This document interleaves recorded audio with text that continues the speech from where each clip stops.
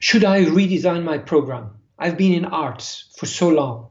I've been in social housing for so long. Should I all of a sudden redirect my programs into health or into COVID-19 in refugee camps? Is this what I have to do?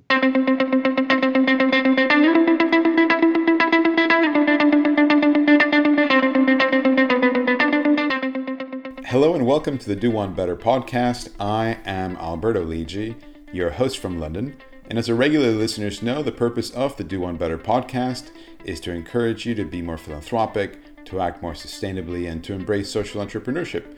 Please subscribe to the podcast if you enjoy the show.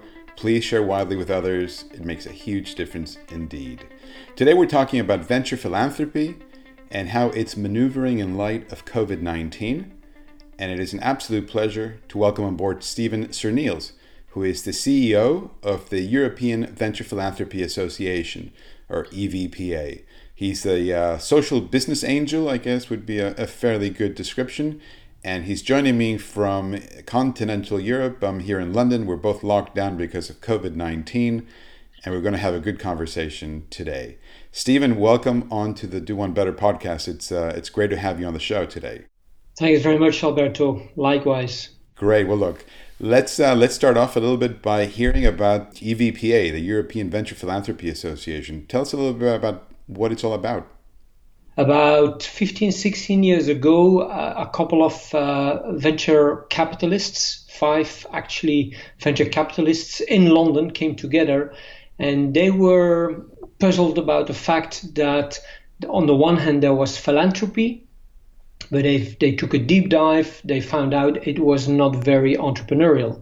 And they could see that venture capitalists were quite entrepreneurial and were innovative, but then again, they were not contributing to society. Mm-hmm. So they had this idea of why can we not blend venture capital assets with philanthropy assets? And hence they coined the term of venture philanthropy. Big question is, after 15 years, how do we define venture philanthropists? Because there are numerous terms out there. Some call it entrepreneurial or engaged philanthropy or catalytic philanthropy. But we at EVPA like to think about it along 3 dimensions. Okay. First dimension is that giving is good, but it's even better if you can start measuring your results, if you know what you're after. And there is a whole terminology about outcomes and outputs and impact, but in essence it is don't just be happy when you give money, you support processes, only really get happy when you see results and measure those results. That's one key dimension.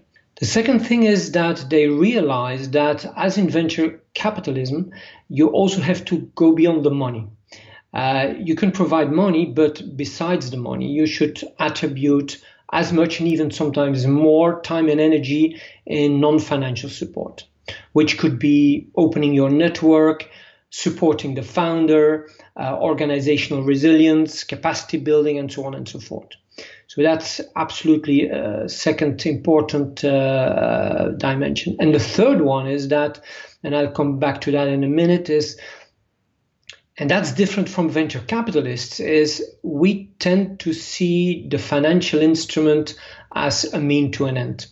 So we tailor the financial instrument towards the impact we want to create, which means that to a certain extent, we're agnostic about the type of financial instrument you use. Mm-hmm. Some social challenges are better off with grants, and we still believe that grant making is a good thing to do. Again, if you measure outcomes and results and so on and so forth, but grants is still a powerful instrument. But next to that, you can also start to invest equity, loans, and hence impact investing. So we're a bit agnostic about the financial tool, but it should suit the purpose. So tailored financing is a third important element of venture philanthropy. Mm-hmm, mm-hmm. And you're active in about 30 countries, perhaps, and you have over 300 members. Is that fair to say?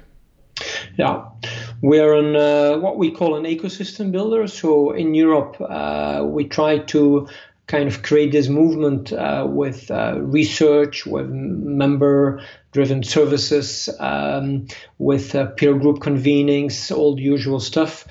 But we are also truly recognized as ecosystem builder because the European Commission for now 7 years is supporting us in making sure that we are the go-between between foundations, social investment funds, grant makers on the one hand, and the European Commission that is shaping certain instruments to serve that market. And we try to bring the voice of the market to the European Commission and at the same time help the European Commission to create clarity and transparency on all the financial resources that are available at European level for our members if they want to invest in social entrepreneurs, in NGOs, or in philanthropy. And who are your members? I mean, what's the typical profile, if there is one, of an EVPA member? Typical profile is because we're a European organization, so we do have some people in local countries, but we're truly a pan-European cross-national organization. So most of the time we see that foundations that have an aspiration and a mandate to go beyond their national borders, or they're very strong in their nation but want to kind of link up with peers in other nations in Europe, these type of foundations typically come to us. And I always say, if I talk to the different nations, whether it's UK, France, Germany, whatever, we are interested in your top 5 foundations that are active in your country, because those top 5, they have a dual responsibility. They most of the time lead the pack in their own country, but at the same time, they want to link up with peers from other countries. So these are the foundations. Then we have the social investment funds. They use most of the time different instruments, equity instruments, and they go into impact investing. And again, in the beginning, they might have been a bit local, but in order to source their pipeline and reach out to the best social enterprises throughout Europe, team up with accelerators and incubators, they also tend to have a cross-border international perspective.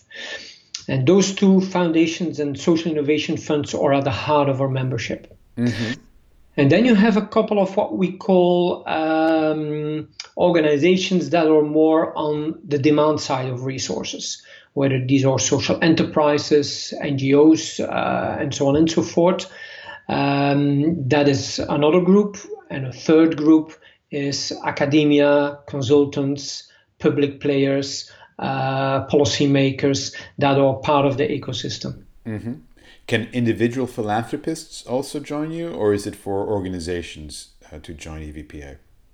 That's a very good point, Alberto.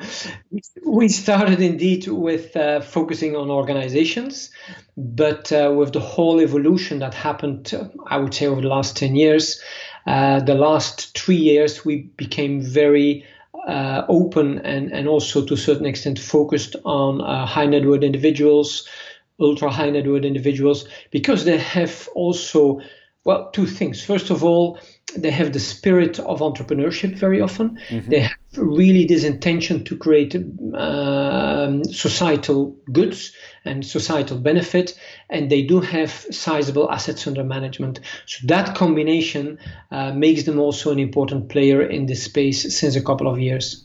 Right, great. And tell me, so as I pointed out at the start of the show, you're in your house with this COVID-19 lockdown, and likewise here on my side. How are your members, how is the venture philanthropy space maneuvering in light of COVID-19 and truly unprecedented times? Yeah. Well, they're truly unprecedented, so it's a bit uncharted territory for us as well. But the last couple of weeks have been super intensive because we have a peer group on foundations, a peer group on social investment funds, peer groups on social enterprises, on corporate foundations. And little by little, we start to see certain patterns. And maybe before I go there, how we start to see this whole pandemic, Alberto, is in 3 phases.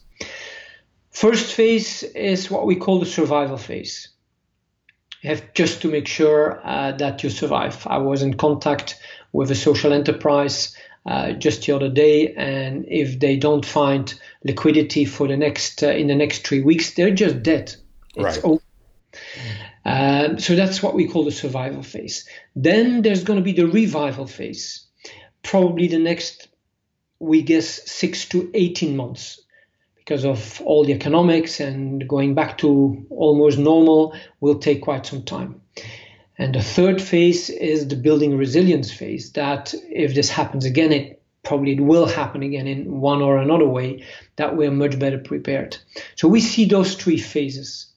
And we have a big sister organization in Asia, and they're about, I would say, 2-3 months ahead of the curve. And they're right now, little by little, they have big Chinese members. Little by little, they start thinking about the revival phase. Here in Europe, we're still in the survival phase, and our sisters and brothers in Latin and in Africa, where we also have a network, they're awaiting the survival phase. They're kind of waiting what comes over them, but they're not yet in the full turmoil that we are in Europe.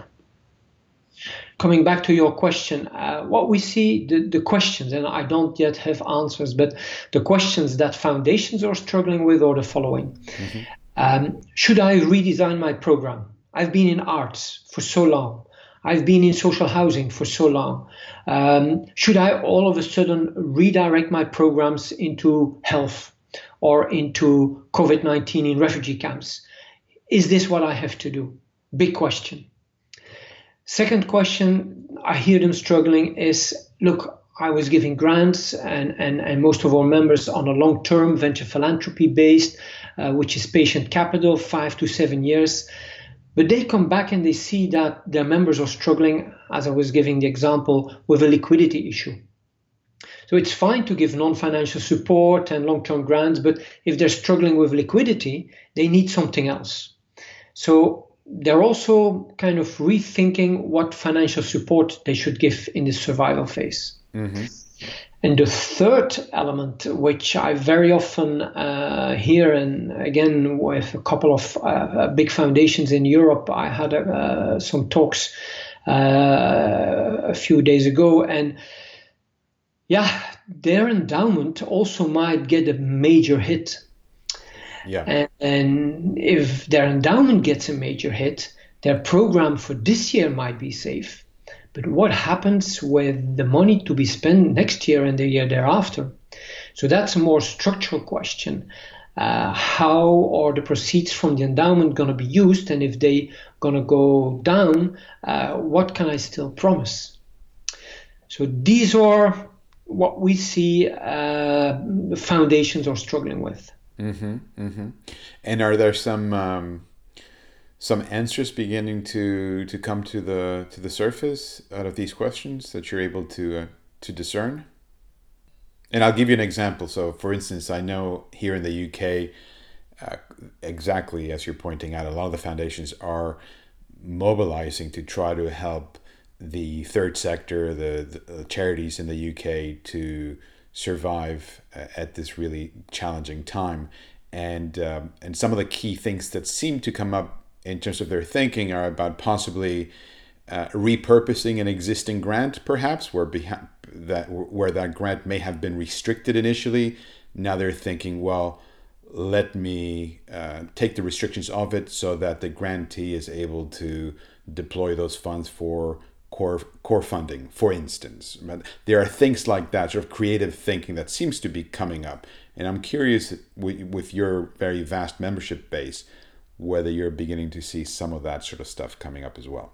That's a good point and good example, Alberto. What we see happening definitely is that there is even a kind of request, kind of statement we launched towards our members that at least they should become more relaxed in the short term about repayments or reporting or anything that normally would be part of, I would say, a rigorous management of your grant.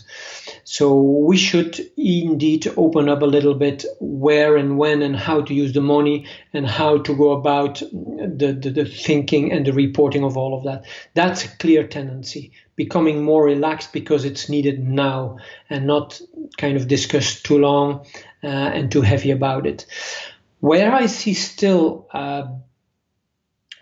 big differences, and probably depending on the origin of the foundation, is if you're a community foundation, you tend to step in this COVID thing 100%, the full Monty, because you have to take care of the community. So if the community is caring about healthcare workers or home violence and these kind of things, then you go there. They're used to go with the needs of the community. But there are other type of foundations that have a different origin, where the founder once had a mission on education for small children in Africa, for example. They do not tend to forgo their mission just because COVID is around. Mm-hmm. They tend to kind of step back a little bit and wait and see how it might affect their mission.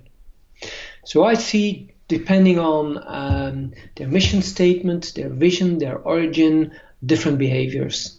Right. And how are they sharing information, if they are, how are they sharing information between themselves, between these different funding outfits, these different organizations? Is there any platform that enables one foundation to have visibility into what others are funding and maybe learn from it or hop on the same sort of trajectory? Yeah, that's again a very timely question. We just went live yesterday morning with Unitus. Mm-hmm.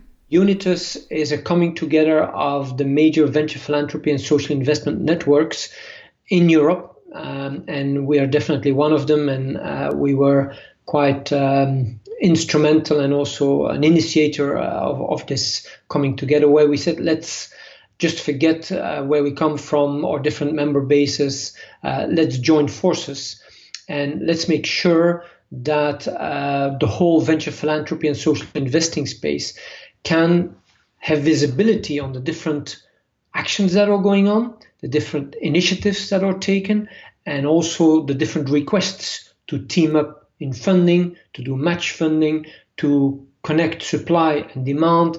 So yeah, we just went live with Unitus as a European platform to facilitate both our member base, but as well our beneficiaries and the people in demand of resources. And I mean, one of the questions that came up, which I think it was really interesting, and it's not immediately evident, but I think the more you start drilling into this puzzle and uncharted waters that COVID-19 presents for certain organizations, and you touched on liquidity or illiquidity and solvency and so forth. So you have a lot of organizations who are coming up to their financial year end, and their auditors, they're reviewing the organizations, and the question is whether they're going to give an organization a clean bill of health or whether it's going to be qualified accounts and so forth. And obviously in the case of debt financing, if your auditors don't give you a clean bill of health, it has implications for whether that loan can be called back and so forth. And I'm just curious whether you're getting into that nitty gritty now, whether you're seeing any sort of impact investors that might be providing funding, debt funding, whether these are sort of questions that are beginning to come up as well. So I'm an investor myself. Mm-hmm. So we just had an AGM literally yesterday. EVPA is an NGO, and we have our AGM the 4th of June. So yeah, I'm confronted with these questions, let's say, on a very regular basis. I don't have a full oversight of how the legal and tax and audit stuff is actually working, Alberto, but just based on those couple of examples, what I see is that, of course, they're closing the books of most of the time 2019, which was still sunshine and we could go anywhere. So that's not too difficult. But all of them, in all the cases I was involved, they ask a specific chapter to include now in your report how you're going to deal with this COVID-19 crisis.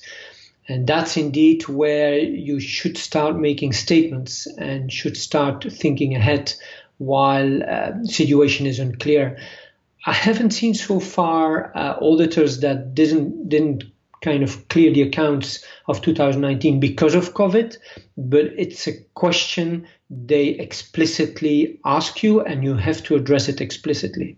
Alberto, is it fine if I quickly say something about the social investment funds? Because we've been talking about foundations and their challenges, but an equal part are social investment funds nowadays, and they have different challenges. The social investment funds that provide equity or subordinate loans, they're a bit in a different position. They're in a different position because they provided equity, which is a long-term instrument, of course, by definition. And they're assessing their entire portfolio. So they go through their investees, they check their social enterprises, and they now try to assess whether they have to tweak the business model of their social enterprises. Mm-hmm. For example, myself, I'm an investor in the SI2. We invested in the UK in We Are Digital, which is a major social enterprise in the UK. And they're thriving. I mean, they just go through the roof because as they're digital and they try to bring digital skills to deprived people, and all of a sudden this becomes front and center. So they are now struggling very much in how to accelerate their own team and the capacity within their team to truly serve the beneficiaries, which is a complete different other investee we have in our portfolio, which is suffering badly from this COVID-19 because they're much more physical, they're much more out there dealing with people in a hands-on base, and due to the lockdown, they're just cut off of their operation. So the social investors, they're now diving into the business model of their investees and try to see what is this kind of new digital reality. What does it mean for my investees? Mm-hmm. Mm-hmm.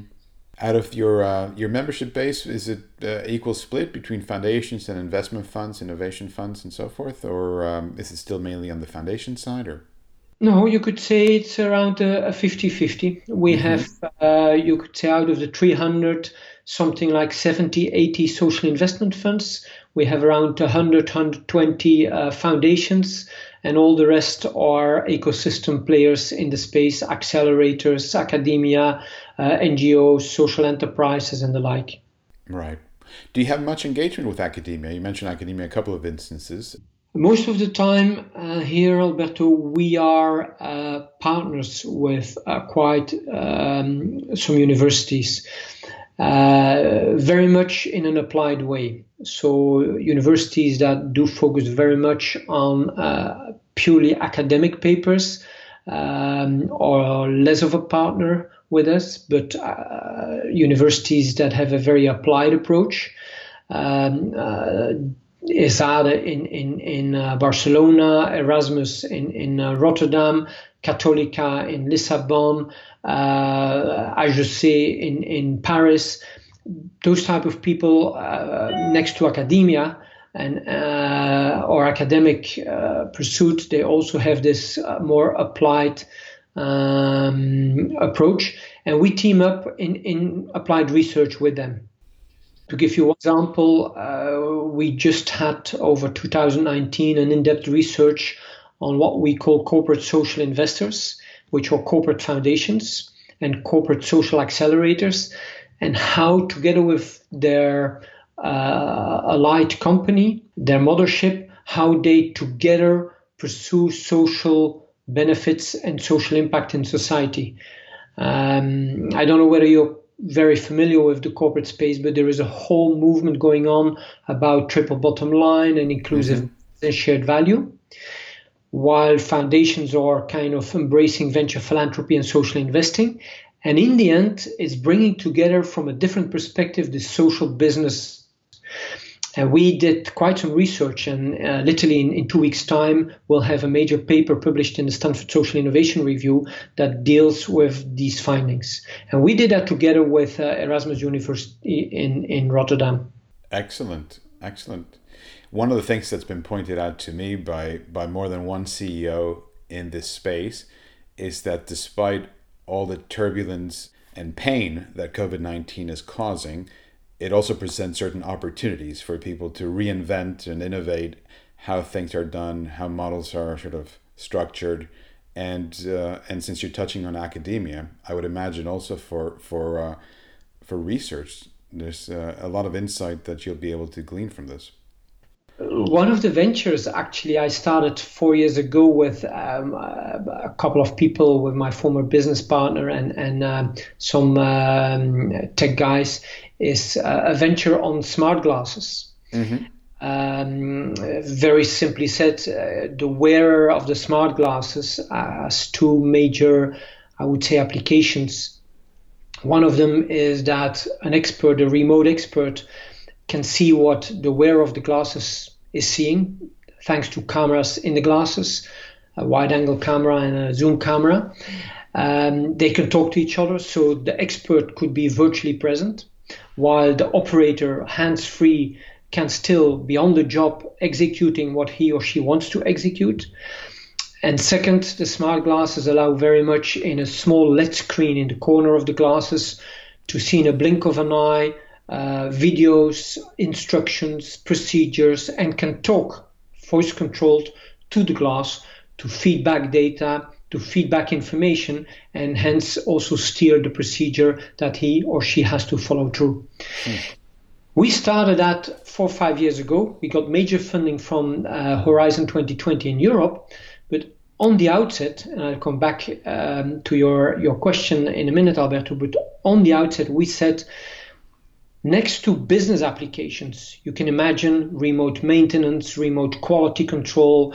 There are numerous, the examples. We said we also would like to apply it for more societal purposes.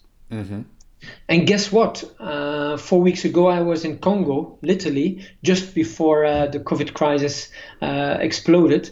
And we are working on what we call telemedicine programs, where there is a lack of good resources in the front line of the healthcare workers, but where there is good expertise in a remote area. Specifically in Congo, there are quite good experts, but limited, like pneumologists and others, but they are older generation, scared to go into the field because of travel, but also because of being exposed to patients with COVID before Ebola. So the whole question is how to leverage this scarce, limited, valuable expertise so that frontline healthcare workers can deal with this. And this now has accelerated in literally the last 3-4 weeks tremendously. And where in Belgium, telemedicine was not by government acknowledged as a formal way of practice, so it was not formally recognized. So GPs that were executing didn't get a reimbursement. In a week's time, after 10 years of discussion, it has been agreed they will get reimbursed.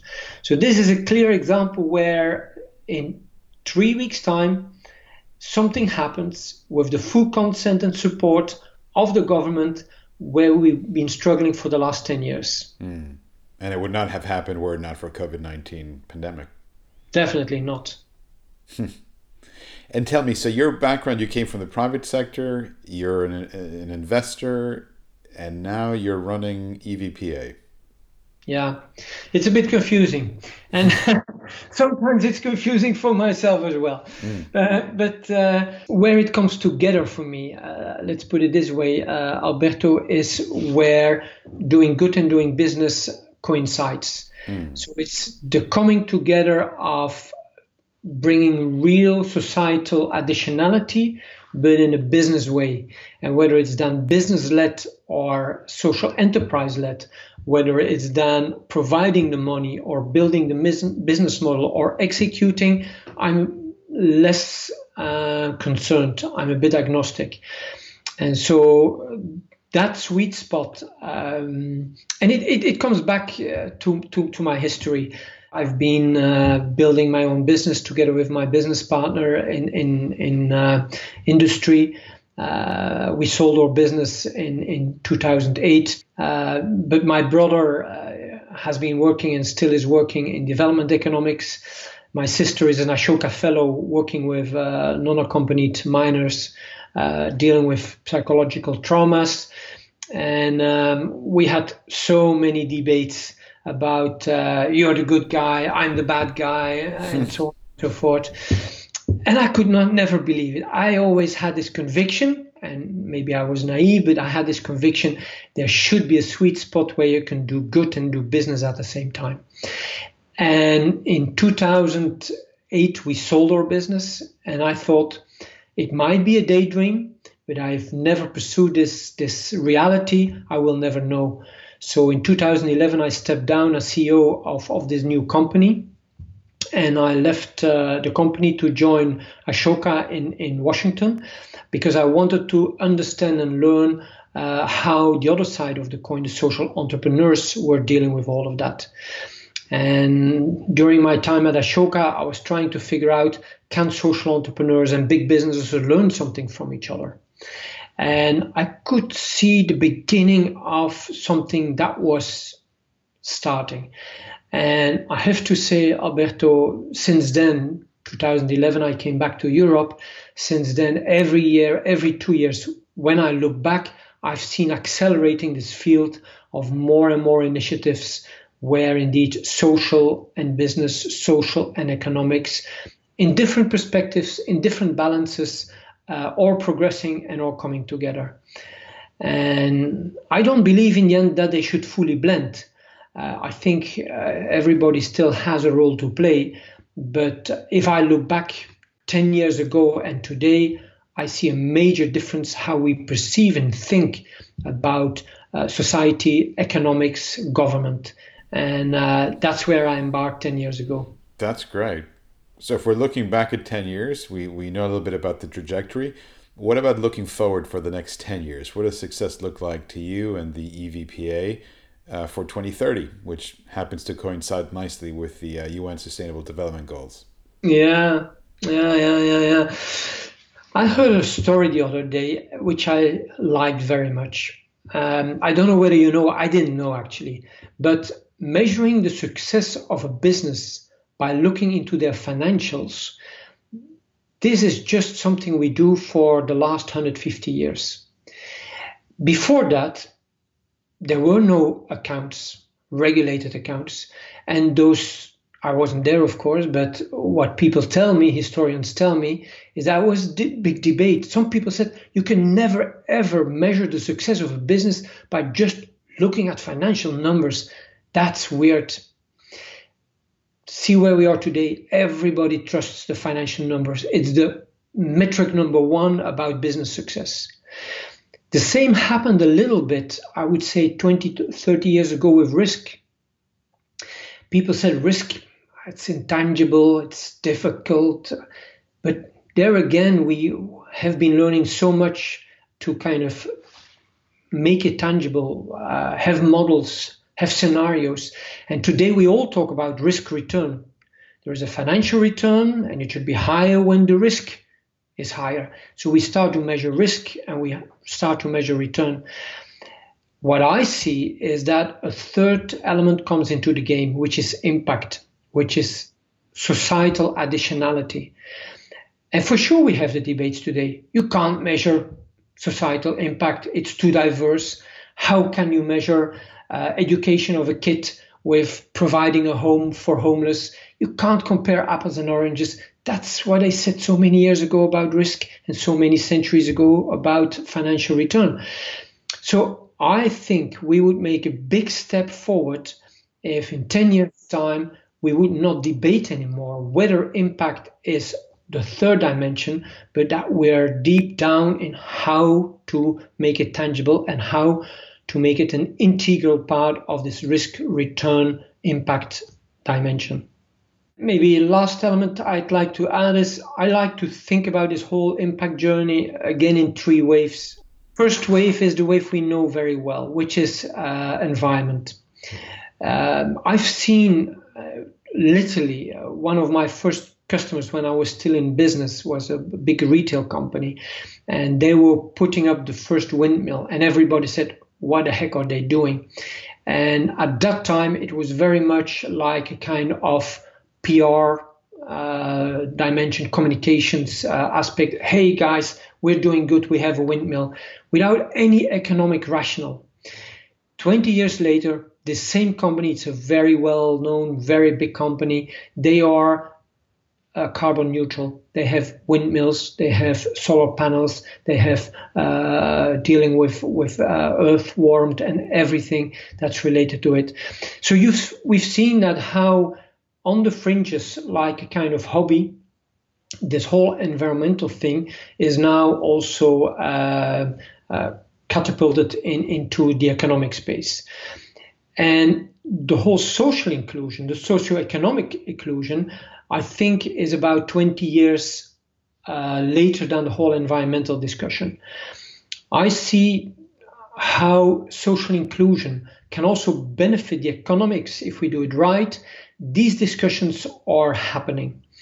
How taking care of our employees, also in developing countries, how to make sure that all your stakeholders in the neighborhood and so on and so forth, how to deal with disabled people, make them part of your economic model. All those social inclusion discussions, I can gradually see how they start to be embraced by the economic players. And so hence what I see is that social is the new green. The whole evolution and the whole learnings we've had, and we're not yet there, by putting environmental and economic not as juxtaposed but as holistic, well, social and economics should probably to a certain extent move there as well. And my prediction, hope, is that there will be a third wave, which is the ethical wave, that is gradually coming up. Is, yes, how do we think about tax? How do we think about these big companies that in the end only pay 2% of their taxes and sit on piles of cash? Do we accept that? These global companies that are kind of competing, like the Amazons and others, that are competing with local players on unequal footing. I think this ethical wave will kick in as well and will be the third wave of sustainability. So environment, social, and ethical for me are three waves that are kind of in cascade. Excellent. Tell me, what's a key takeaway that you'd love for the audience to keep in mind after they finish listening to today's episode?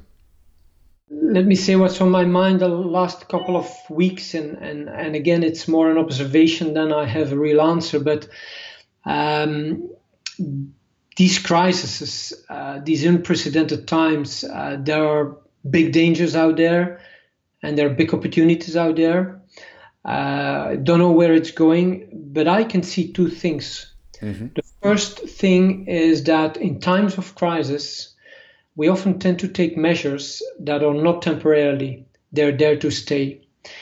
And just to refer to a discussion which is going on here in a couple of countries on the continent is, for example, privacy. And should we have an app that tells us where we are, what we do, who we connect with, and so on and so forth? From an immediate perspective, for sure, there is a great benefit in implementing such apps. But I don't think we want to go where China is going, for example. So how to implement things that have a short-term value, but we know that once they're implemented, it's very hard to kind of get rid of them afterwards. So we should be very conscious that actions we take right now in times of crisis probably will be around for a much longer time. And elements we have to put into the balance. And I think, you've probably read the article as well from Harari. Things like going back to your nation while some totalitarian implications come into play versus building on the resilience of citizens and trusting your citizens and building democracy from that end. These things I truly feel are at stake right now. So we should not take light-hearted decisions. We should take decisions, but let's hope that we keep this longer-term perspective of our values front and center if we take short-term action. A word of caution in unprecedented times. Stephen, it has been an absolute pleasure hosting you on the Do One Better podcast today. And to our listeners, thank you so much for tuning in, for listening. Always very much appreciated. Please subscribe and please share widely with others as well. Stephen, really great having you on board, and I wish you success as you try to steer the boat with COVID-19, and also for the European Venture Philanthropy Association and the coming 10 years at least. Thank you so much for having me. It was a real pleasure to have this discussion, Alberto. Thank you for listening to the Do One Better podcast. If you want to find out more about our show, about our guests, additional links and resources, visit our website at lidji.org. That's lidji.org.